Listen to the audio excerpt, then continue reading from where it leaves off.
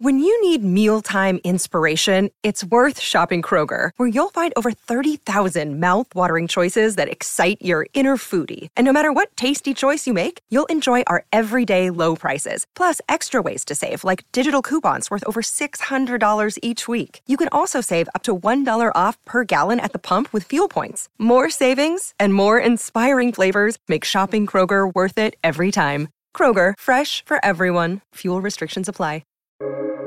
Welcome to the New Books Network. Welcome to the New York Institute for the Humanities podcast, now at the New York Public Library.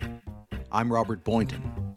In this episode from The Vault, we hear from May Berenbaum about why insects scare us. May Berenbaum is an American entomologist whose research focuses on the chemical interactions between herbivorous insects and their host plants. She teaches entomology at the University of Illinois and was awarded the National Medal of Science in 2014. She is also the organizer of the annual Insect Fear Film Festival. Most reliably, the way to unsettle or alarm or terrify people is the prospect of being invaded by creatures of our very own planet. And those are insects and their relatives in the phylum Arthropoda, particularly from the 50s. Many examples of insect invasions is the focus of science fiction films, sometimes blown up to giant proportions as they are in them by atomic testing, or in the case of Monster from Green Hell, cosmic radiation and a U.S. military experiment gone awry. Sometimes their origins are a little more or less believable, as in the giant spider invasion. These are spiders that come from a black hole and end up landing in Stevens Point, Wisconsin. And then giant insects that make no sense whatsoever, as the case of Mothra, who was an egg on Monster Island, awakened by atomic testing, turning into a caterpillar who swims to Tokyo in order to commune telepathically with tiny little women who were portrayed by two sisters in a singing group called the Peanuts. Very strange. And there's a reason that insects make such convenient invaders. They are the one group of antagonists in movies that it's still politically correct to hate. And the reason for that is they are about as different from humans as any creature can be and still be of this planet. Very little in an insect face to relate to. They don't blink or smile. There are very few morphological features in common, so they make convenient enemies and objects of fear in all kinds of science fiction scenarios. The reason they're so different, even though they cohabit with us on planet Earth, is that they really occupy a different part of the planet that we do. Living organisms on the planet span a range of sizes of about 13 orders of magnitude, from the largest, like blue whales, whose tongues are a third of a mile long, to tiny little creatures like the rotifer, tardigrades. They're called water bears, little creatures that live in the interstitial spaces filled with water between grains of sand. Insects occupy only a small part of that 13 orders of magnitude, 4 orders of magnitude, the very largest insects being about the size of a small rodent, like the Goliath beetles from Africa, to the very smallest, which are tiny little wasps that are parasitic. They're called parasitoids. They lay their eggs inside the bodies and sometimes the eggs of other insects. And there are parasitoid wasps in the family Mimaridae, they're called fairy flies, that are actually smaller than a single-celled amoeba. So an entire wasp with 4 wings, 6 legs, and the like is actually smaller than a single-celled protozoan. So life in the small end of things imposes a different set of physical constraints on organisms, and their morphology, physiology, and behavior reflect the fact that they're small. We, as organisms go, are much larger and face a whole different set of physical constraints. One of the most obvious differences between insects and their other relatives in the phylum Arthropoda, the jointed-legged animals, is that their skeletons are on the outside rather than the inside. They have exoskeletons, and there are many reasons that an exoskeleton is more efficient if you're small. But the end result of having an exoskeleton explains some of the most striking differences between us vertebrates and those arthropods. One real constraint of having an external skeleton is it doesn't grow with you. It doesn't stretch to accommodate an increase in size. So as a consequence, insects and other arthropods are obligated to molt, to shed their skins periodically to get bigger.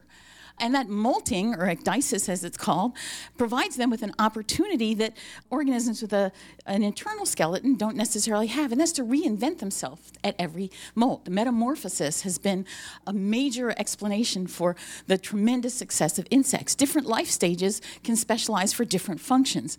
So the most common form of metamorphosis, about 90% of all the million or so species of insects on the planet, is the familiar egg to larva to pupa to adult, like egg to caterpillar to pupa, or chrysalis to adult. But there are other insects that, with that so-called complete metamorphosis, that do a lot more with it, like the meloid or blister beetles, that basically every life stage is morphologically, anatomically different and has different biology. So ultimately, they are really insects then, because of metamorphosis, are the ultimate transformers in real life. So it's not at all inappropriate that in the most recent Transformers 1 and 2 movies, that one of the featured Transformers is Bumblebee, insect inspired. All he does is change into a car, which is, blister beetles do much better than that. Being small also gives insects access to environments that we can't even begin to imagine, that really themselves seem quite like science fiction scenarios.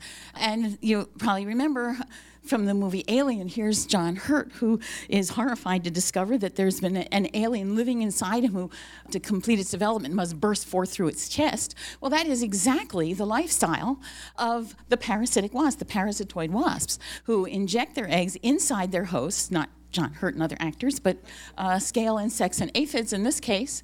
The larvae develop internally, and when metamorphosis is complete, they burst out of their hosts, which facial features aren't quite as dramatic here.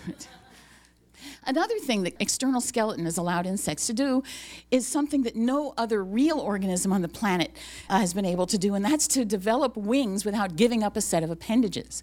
We have other flying organisms on the planet, but none of them, other than those that have been imagined, like Pegasus and angels, actually have wings that aren't made of appendages. So bats gave up their arms, as did birds. So insects, though, have not just 2 legs, but 4 legs and 6 legs. They don't give up any of them, and 1 or 2 pairs of wings, and which gives them the ability to fly, which until relatively recently in the history of humanity, or the human species, has escaped our capacity.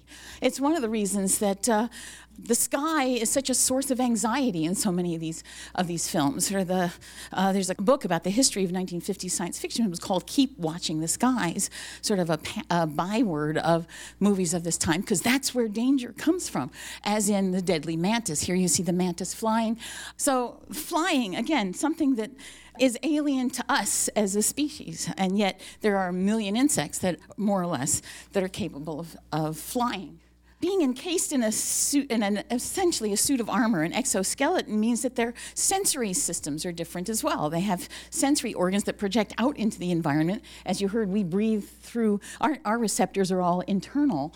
Their receptors are out there on organs that look more like household appliances than they do body parts. Another disconcerting aspect. And their small size, because of the surface area volume ratio, which is a whole lecture in and of itself, gives them abilities that to us appear almost like supernatural powers. They're super strength. This is a bumblebee trained to drag 2 loaded cars equal to 300 times its own weight. It's mind-boggling in human terms. It isn't really, if a human was the size of a bumblebee, he or she could probably pull 2 loaded cars equal to 300 times his or her weight as well. Because of the surface area volume ratio, muscle strength is proportional to cross-sectional area. And so when you're very, very small, the cross-sectional area is moving less volume. So you look really strong, but it's only because you're small. But nonetheless, it's pretty impressive. As are these other abilities that appear to us to be almost otherworldly. Silkworms spin textiles out of their saliva. And of course, Spider-Man is a figment of someone's imagination, yet silkworms are real. There are receptors on the radar-like antennae of the giant Saturnian moths that can detect the presence of as few as 100 molecules.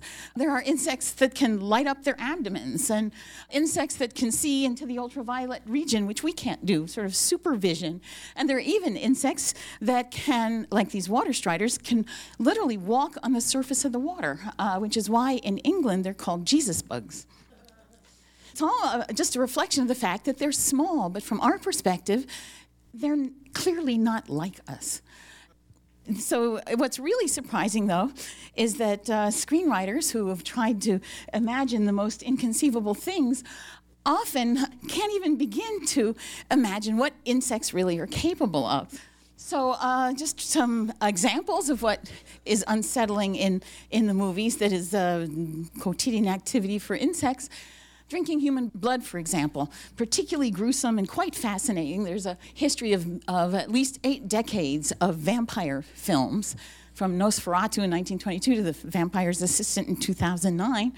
It's regarded as somewhat gruesome, but again, it's the meal of the day for thousands of insects and other arthropods, including ticks. In fact, there are insects that will go to enormous lengths to get to human blood, even when it's not in a human. For example, bedbugs, Cymex lectularius, are enjoying a resurgence of abundance in New York and other major metropolitan areas. They are ectoparasites of humans, so only known hosts are humans, and they like to hide in mattresses and other cracks and crevices in people's houses and come out at night to feed. When they go back to their cracks and crevices with their crops full of human blood, then they have to watch out for this insect, which is Redvius personatus. It's called the masked bedbug hunter. It's in a family, the Regividae. They're known as the assassin bugs. That's their common name. And this particular species seeks out bed bugs, has a set of piercing, sucking mouth parts, uses them to plunge them into the body of the bed bug and suck up the human blood that way. So it's as if they're, and these guys are doing the shopping and they're being mugged by the masked bed bug hunters. Now, if you note the appearance of the why is it called the masked bed bug hunter? The nymphs, or the immature stages of the masked bedbug hunter, are sticky. These external surface is sticky. And as they climb around underneath beds and such in search of bedbugs, they actually accumulate lint. So they are literally killer dust bunnies, at least from the perspective of bedbugs. So not a concept that has appeared on film yet, to my knowledge.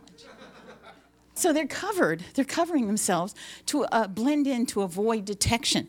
Not unlike how the character Dutch, played by Arnold Schwarzenegger in the film Predator, escapes detection by the alien predator by covering his body with mud. So he uses mud as camouflage, which allows him to approach the alien and eventually to destroy it.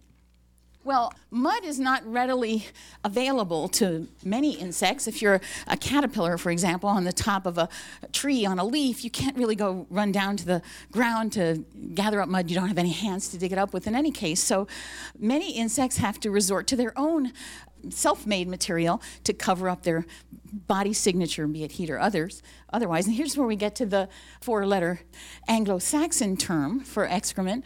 And actually, entomologists prefer the 5-letter German term frass. Frass is from the German fressen, which means to devour, was used in, apparently, first coined by a Lepidopterist, a person who studies butterflies and caterpillars, H.F. Stainton, suggested the German word frass to be used as synonymous with insect excrement.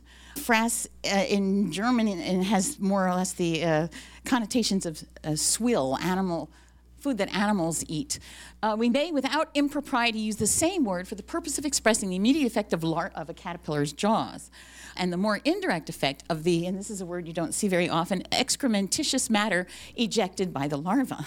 Rejectamenta actually was proposed as well, but never really caught on. But excrementitious you can actually find on the list of words for the Scripps Spelling Bee, so it still does appear. So what do I mean by this? Well, if you can't cover yourself with mud, what's frass for, after all?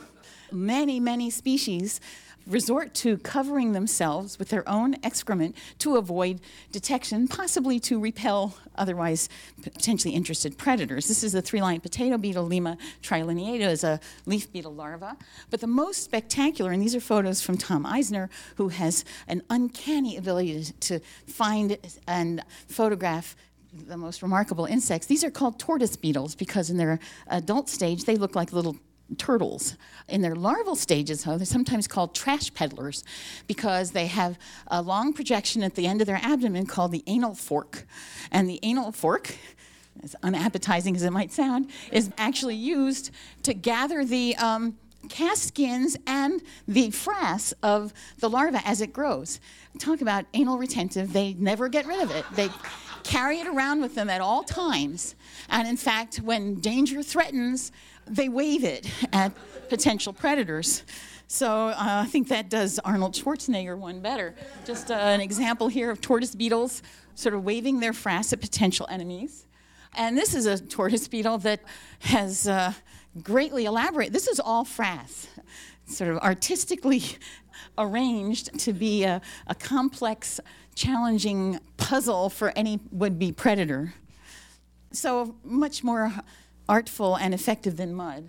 Now, not all insects simply cover themselves with frass. There's another remarkable story from Martha Weiss, who calls herself a fecologist. She studies the ecology of waste voiding, of frass, basically, of the skipper caterpillar. And as you can see, it can, as I'm quoting here, shoot poop great distances. This is scientifically called ballistic ejection. It's very effective at repelling predators. As she found, one particular skipper caterpillar made a phenomenal 153 centimeter expulsion, the equivalent of a 76-yard field goal in football, which beats the national football record by 13 yards.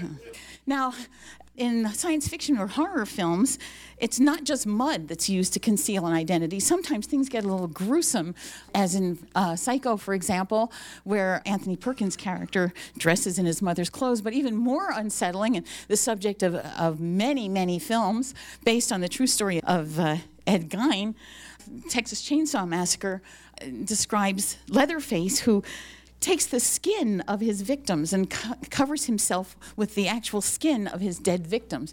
Very scary, very unsettling. But again, business as usual for many insects. Another example here of the same idea of using the skin of your victims, the corpses, as a way of concealing your identity. That was the concept in Men in Black, where Edgar, the cockroach-like alien, kills a person and then inhabits his body, much to the chagrin of the man's wife or widow. And this gets him through the whole film until he reveals his true identity as a cockroach when Will Smith's character stomps on a terrestrial cockroach, which incenses him, and he appears as his true self. So clothing yourself in the corpse of your victim, or the clothing of your victim. Business as usual. Again, another story from Tom Eisner. This is a lacewing larva, Chrysopus lawsoni. Lacewings are predators, and this lacewing has unusual sort of grappling hooks on its back, and what it's doing here is plucking the waxy filamentous protective covering on its prey of choice. These are woolly alder aphids, they're called. And they make this, if you ever had cottony cushion scale on your coleus houseplants, same general idea. They produce this fluffy, waxy material to protect, to hide. These guys steal or pluck the wool and put it on their own back. So ultimately they look like woolly alder aphids. Why would they dress up? It's not Halloween, because woolly alder aphids, like most aphids, produce sugary secretion. It's also a form of frass called honeydew. Aphids, they suck plant sap, which is very rich in sugars but very low in protein, so they have to process huge quantities of it to get the protein they need, and most of the excess sugars get shot out the other end, which is irresistibly attractive to ants, no accounting for taste. And these ants then, with their stings and their social behavior, are pugnacious bodyguards for these woolly alder aphids. So a lacewing clad in woolly alder aphid wool can go right past an ant and feast on woolly alder aphids. And when you scrape off the wool, then the ants find the lacewing and unceremoniously dump them off the edge of the tree or else kill them. A somewhat more grotesque example of using corpses is the ant-catching assassin bug, another member of the family Reduviidae, that feeds on ants, uses its piercing, sucking mouth parts to suck out all the hemolymph for blood, and then takes the corpses of its dinner and attaches them to its back and walks around with piles of dead ants on its back. It has adhesive threads that basically anchor them. So why would anyone do such a thing? Because the ant-catching assassin bugs have their own enemies who apparently can't see through the pile of dead ant bodies to track them down and find them. So that's, in some ways, not that gruesome. They're using these dead bodies to camouflage themselves from their own enemies. But there are other examples of more insidious use of dead bodies or victims along the lines of the 1957 film Attack of the Crab Monster, where crab monsters eat people, absorb their consciousness, and then use the voices of the prey to lure others to their death. Well, that's not unlike what the termite-eating assassin bug does. This is Salivata variegata. It is an African assassin bug that preys on termites, also social insects. The social insects tend to be victims, just like we're social and we're bound by social conventions. A lot of the social species have genetically programmed behaviors that are difficult to alter, sort of automated programmed responses. Termites, for example, like to bury their dead. There's even termites whose job in the colonies to seek out dead bodies and take them out of the colony so they don't rot and ruin the ambiance. And termite-eating assassin bugs have taken advantage of this in that one assassin bug will come up to the periphery of a termite colony, grab a termite worker, and take it away, suck it dry, and then take the corpse and go to the back to the periphery and wave it in the presence of patrolling workers who, when they see a corpse, can't help themselves and will seek out that corpse. And the assassin bug actually backs away, waving as bait, waving the dead termite until eventually the worker is so far away from the rest of the colony that it can't be helped. And then the termite-eating assassin bug drops the dead body and acquires a new one. There are probably chemical cues. In ants, for example, corpse-carrying behavior is mediated by specific, I think it's 1,2-diolein, specific chemicals that emanate from dead insects. A lot of the vulnerability of social insects is due to the fact that they have these programmed responses to chemical cues. So as you'll see, nests get invaded by things that don't even look a bit like an ant or a termite or any other social insect, yet the workers happily adopt it as if one of their own. So it's a real Achilles heel, or 6 heels, I guess, for the social insects. Another example of more aggressive use of luring prey, another science fiction film set in New York. I'd hope to use all New York examples. New York has been destroyed a lot of times in the movies, but not enough by insects. So, Mimic, for example, is the story of a genetic engineering experiment gone awry, conducted at the American Museum of Natural History. Dr. Susan Tyler, played by Mira Sorvino, by genetic engineering manages to construct the Judas breed, which is a modified cockroach mantis termite, which is thought to have been programmed to self-destruct. It escapes, it lives in the subway system of New York, evolves extremely rapidly to become as large as humans and then capable of mimicking the behavior of humans.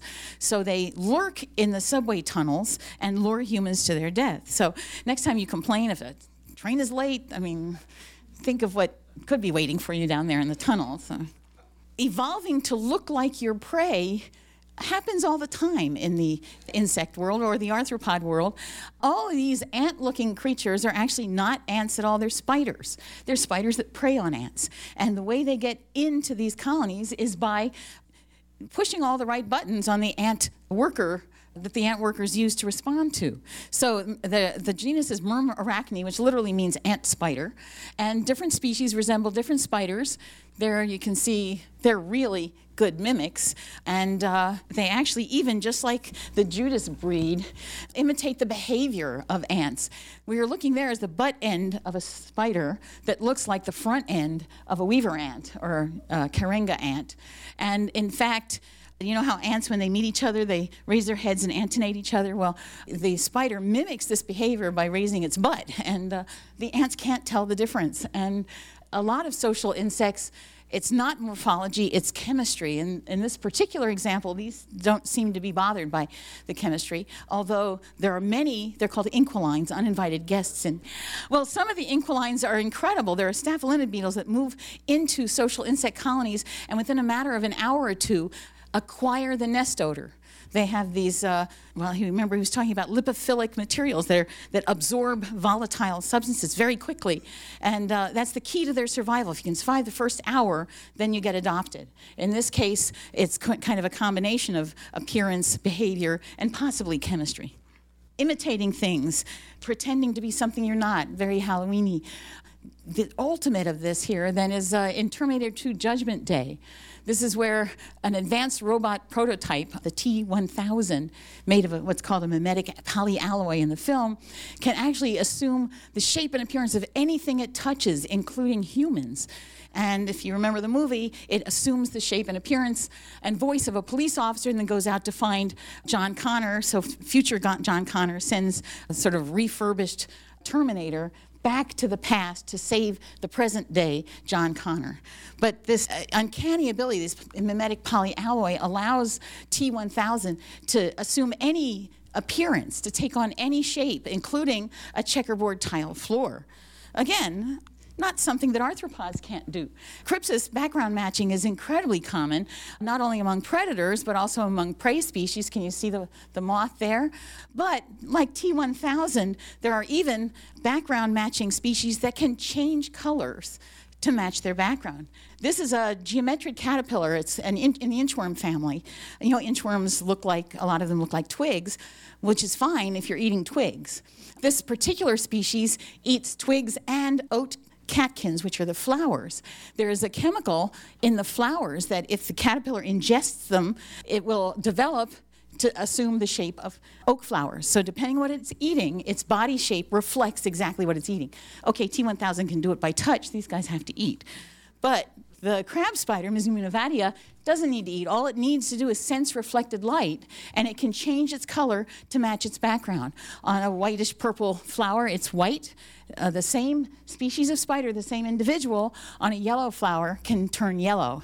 That's it, though. It better not land on a red flower, because all it can do is yellow and to white and back again. But it's still enough to avoid detection by pollinators that visit these flowers. And in fact, it even exploits certain behavioral attributes of pollinators, like honeybees. Honeybees can see into the ultraviolet, one of their superpowers. They can see wavelengths of light that we can't see.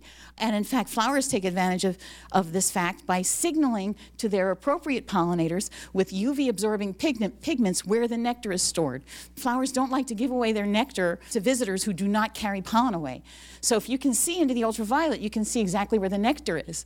So they're used to these contrasting UV patterns. Well, it turns out Mizumina vatia is yellow in visible light, but it's actually UV absorbing in the UV range and aligns itself so that it is sitting exactly on the position in the flower where the bee is most attracted. A lot of insects then match their background or assume certain colors and shapes to avoid detection. That's one way, is to escape notice, but maybe a more effective defense is simply being repulsive and disgusting to any potential predator. So filmmakers have tapped into these deep-seated inborn disgusts and revulsion that we humans have, such as coprophobia, which is fear of excrement, frass. In the little-known direct-to-video film called Monstered, Jack Schmidt is an escaped serial killer gunned down by police in a sewer. He falls into, as usual, puddle of chemical waste and is transformed into a half-human, half-feces monster who goes on a killing spree. Totally disgusting and repulsive. Lots of insects actually look like excrement, and it appears to be a very widespread and effective way to repel repel your potential enemies. Most of them look like bird droppings because most of the consumers of other caterpillars and other soft-bodied species in foliage are birds. And it's widespread, not just caterpillars, at least 2 families of caterpillars have bird-dropping mimics. And a number of adult stage moths also look just like bird droppings. And it's more than just an appearance. In the swallowtails, species in the genus Papilio, the early stages all look like bird droppings, including that little white saddle in the middle, which looks like on a bird dropping. You always see this white area.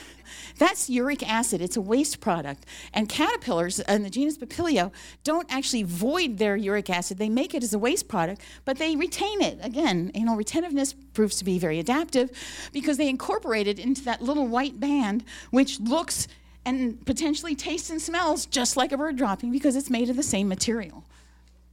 So fake bird poo goes beyond the Lepidoptera. There's a bird-dropping spider there. But what is a tiny, and there's a limit. The biggest bird-dropping mimic is the giant swallowtail. It's about 3 inches long. And they can't get much bigger than that because there are no birds in North America that produce bird droppings more than 3 inches. Well, what do you do on the other end if you're tiny? You can't really be a convincing bird dropping. Well, in the case of these chrysomelid beetles called Eczema gibosa, little tiny beetles that actually look like caterpillar droppings. So they assume the morphology appropriate to their size. Okay, what are other deep-seated fears that filmmakers tap into? Ophidiophobia, fear of snakes. Well, that's the basis for the film. Actually, I had trouble searching for this. I didn't know how many S's there were. And this is a mad scientist who, for reasons that aren't really clear in the film, turns people into snakes. Once this motion picture sinks its fangs into you, you'll never be the same. A lot of people are afraid of snakes. Well, a lot of potential enemies of insects are afraid of snakes as well. And many, particularly caterpillars, are really, really good snake mimics. For example, this is a spice-swift swallowtail, another member of the genus Papilio. Those are not eyes, those are fake eyes, but they are positioned in such a way to make it look like it is a green tree snake. Okay, you ask, these caterpillars are 2 inches long. What kind of bird is stupid enough to think that something 2 inches long is a green tree snake? Turns out many insectivorous birds have very poor depth perception. They have eyes on the side of their head. So this could either be a 2-inch snake really close or a 2-foot snake fairly far away. And if it's scary enough snake, no bird is going to hang around and find out whether it needs some sort of vision correction before it flies away. So that's why there's so many snake mimics. Another fear that filmmakers have exploited that arthropods have as well, arachnophobia. Of course, a film by that name, but even before that, in 1953, one of the very first of the giant arthropod films, Mesa of Lost Women, very strange movie about Dr. Aranya, played by Jackie Coogan, in the El Muerto Desert, the Desert of Death, who for reasons also not made clear in the film, likes to transfuse spider hormones into women and women hormones into spiders to generate one very, very large, vicious spider and a whole bunch of women in diaphanous gowns, long fingernails that dance the tarantella. Many giant spider movies that tap into this deep-seated fear. And there are insects that mimic spiders to repel their enemies. This here is a jumping spider, and here on the same sorts of leaves you find jumping spiders is a really effective spider mimic. This is actually a tephritid fruit fly, not the kind you find in wine bottles, but the true fruit flies. And you see it has the leg pattern of the spider on its wings and the general spotting pattern on its back. And it does the same kind of movements. It flicks its wings just as the jumping spider does as it hunts. Okay, another very deep-seated fear, nidophobia, fear of insect stings, or if you'd rather, apophobia, fear of bees, sometimes melissophobia, that's from the Greek rather than the Latin. Long-standing tradition. Killer bee movies, terror out of the skies, the bees are back, this time they're really mad. Lots of people are afraid of bees. About 40 people a year actually die from Hymenoptera venom, mostly bees. There are good reasons in some contexts to be afraid of bees, which is why so many perfectly harmless insects look like bees or other stinging hymenopterans, such as wasps. Hard to tell, but this is a bumblebee, that is a bee mimic. It's a fly, a harmless fly in the family Syrphidae. Another fly that looks eerily like a honeybee. The mimicry is astonishing. In fact, these syrphid flies, the hover flies, have to compensate for some morphological shortcomings if they want to look like a bee. They're in a group of flies called the Brachycera that have stubby, short little antennae. Well, any predator worth its salt knows that wasps have long antennae. So what do? Well, these flies have black forelegs that they dangle in the front of their heads to resemble the long black antennae of their models. And it's very effective. They even buzz at the same frequencies, in many cases, of their the models. And how about ophthalmophobia, fear of being stared at? A lot of us, you mentioned that you don't look at people on the subway. Watch out for those mimics, though. The evil eye, very deep-seated, and the explanation for why these movies are so unsettling. The Beast with a Million Eyes, the crawling eyes, the nightmare terror of this slithering eye that unleashed agonizing horror in a screaming world. Fear of being stared at is an effective way to repel your predators. And again, eye spots appear all over class Insecta. Usually they're concealed, but when they're suddenly flashed, they can be, again, very unsettling to a bird who doesn't want to hang around to find out if it really is, for example, the underside of a morpho butterfly or the hostile glare of a carnivorous raptor or owl. Many species stare at you. These eye spots are widespread.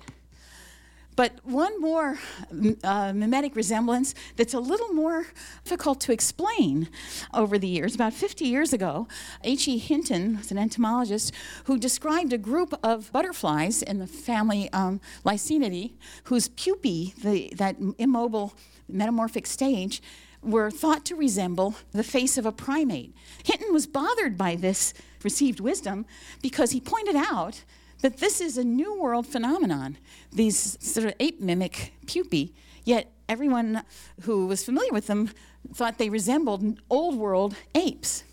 Now that doesn't make sense, except Hinton pointed out there is one primate that made its way to the New World that is perhaps the scariest predator of them all, and that's humans.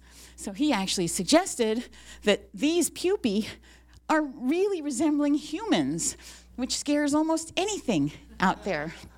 Who knows if he's right, but there are some otherwise inexplicable patterns out there, like that of species in the genus Acherontia, the so-called death's head moths that you might know from Silence of the Lambs, have this incredible pattern of scales on their back that looks disconcertingly like a human skull.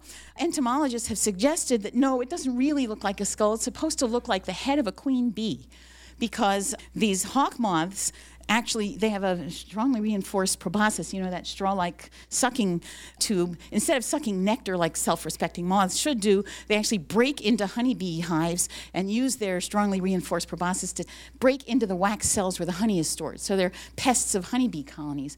And it's thought that, at least some entomologists have suggested, that this marking makes them look like a honeybee queen. I'm sorry, I will leave this up to you, what they look more like. And to me, for reasons I can't understand, they look a lot like a human skull, and every European language calls these, the common name translates literally to mean death's head moth. So there's a lot to be afraid of in a human face. Even people can be afraid of human faces, particularly when features are exaggerated, as they are in coulrophobia, which is fear of clowns.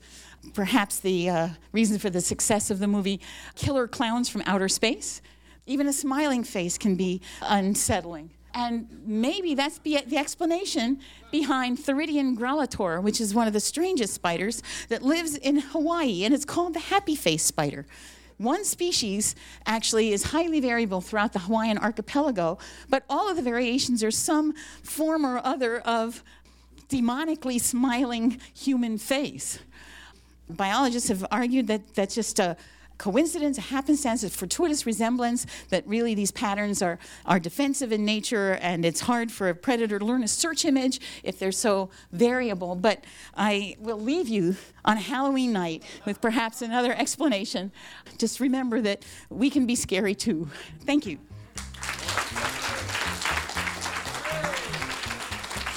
This podcast was brought to you by the New York Institute for the Humanities. You can find us on Stitcher, iTunes, and anywhere else you get your podcasts. For more information, visit us at nyihumanities.org.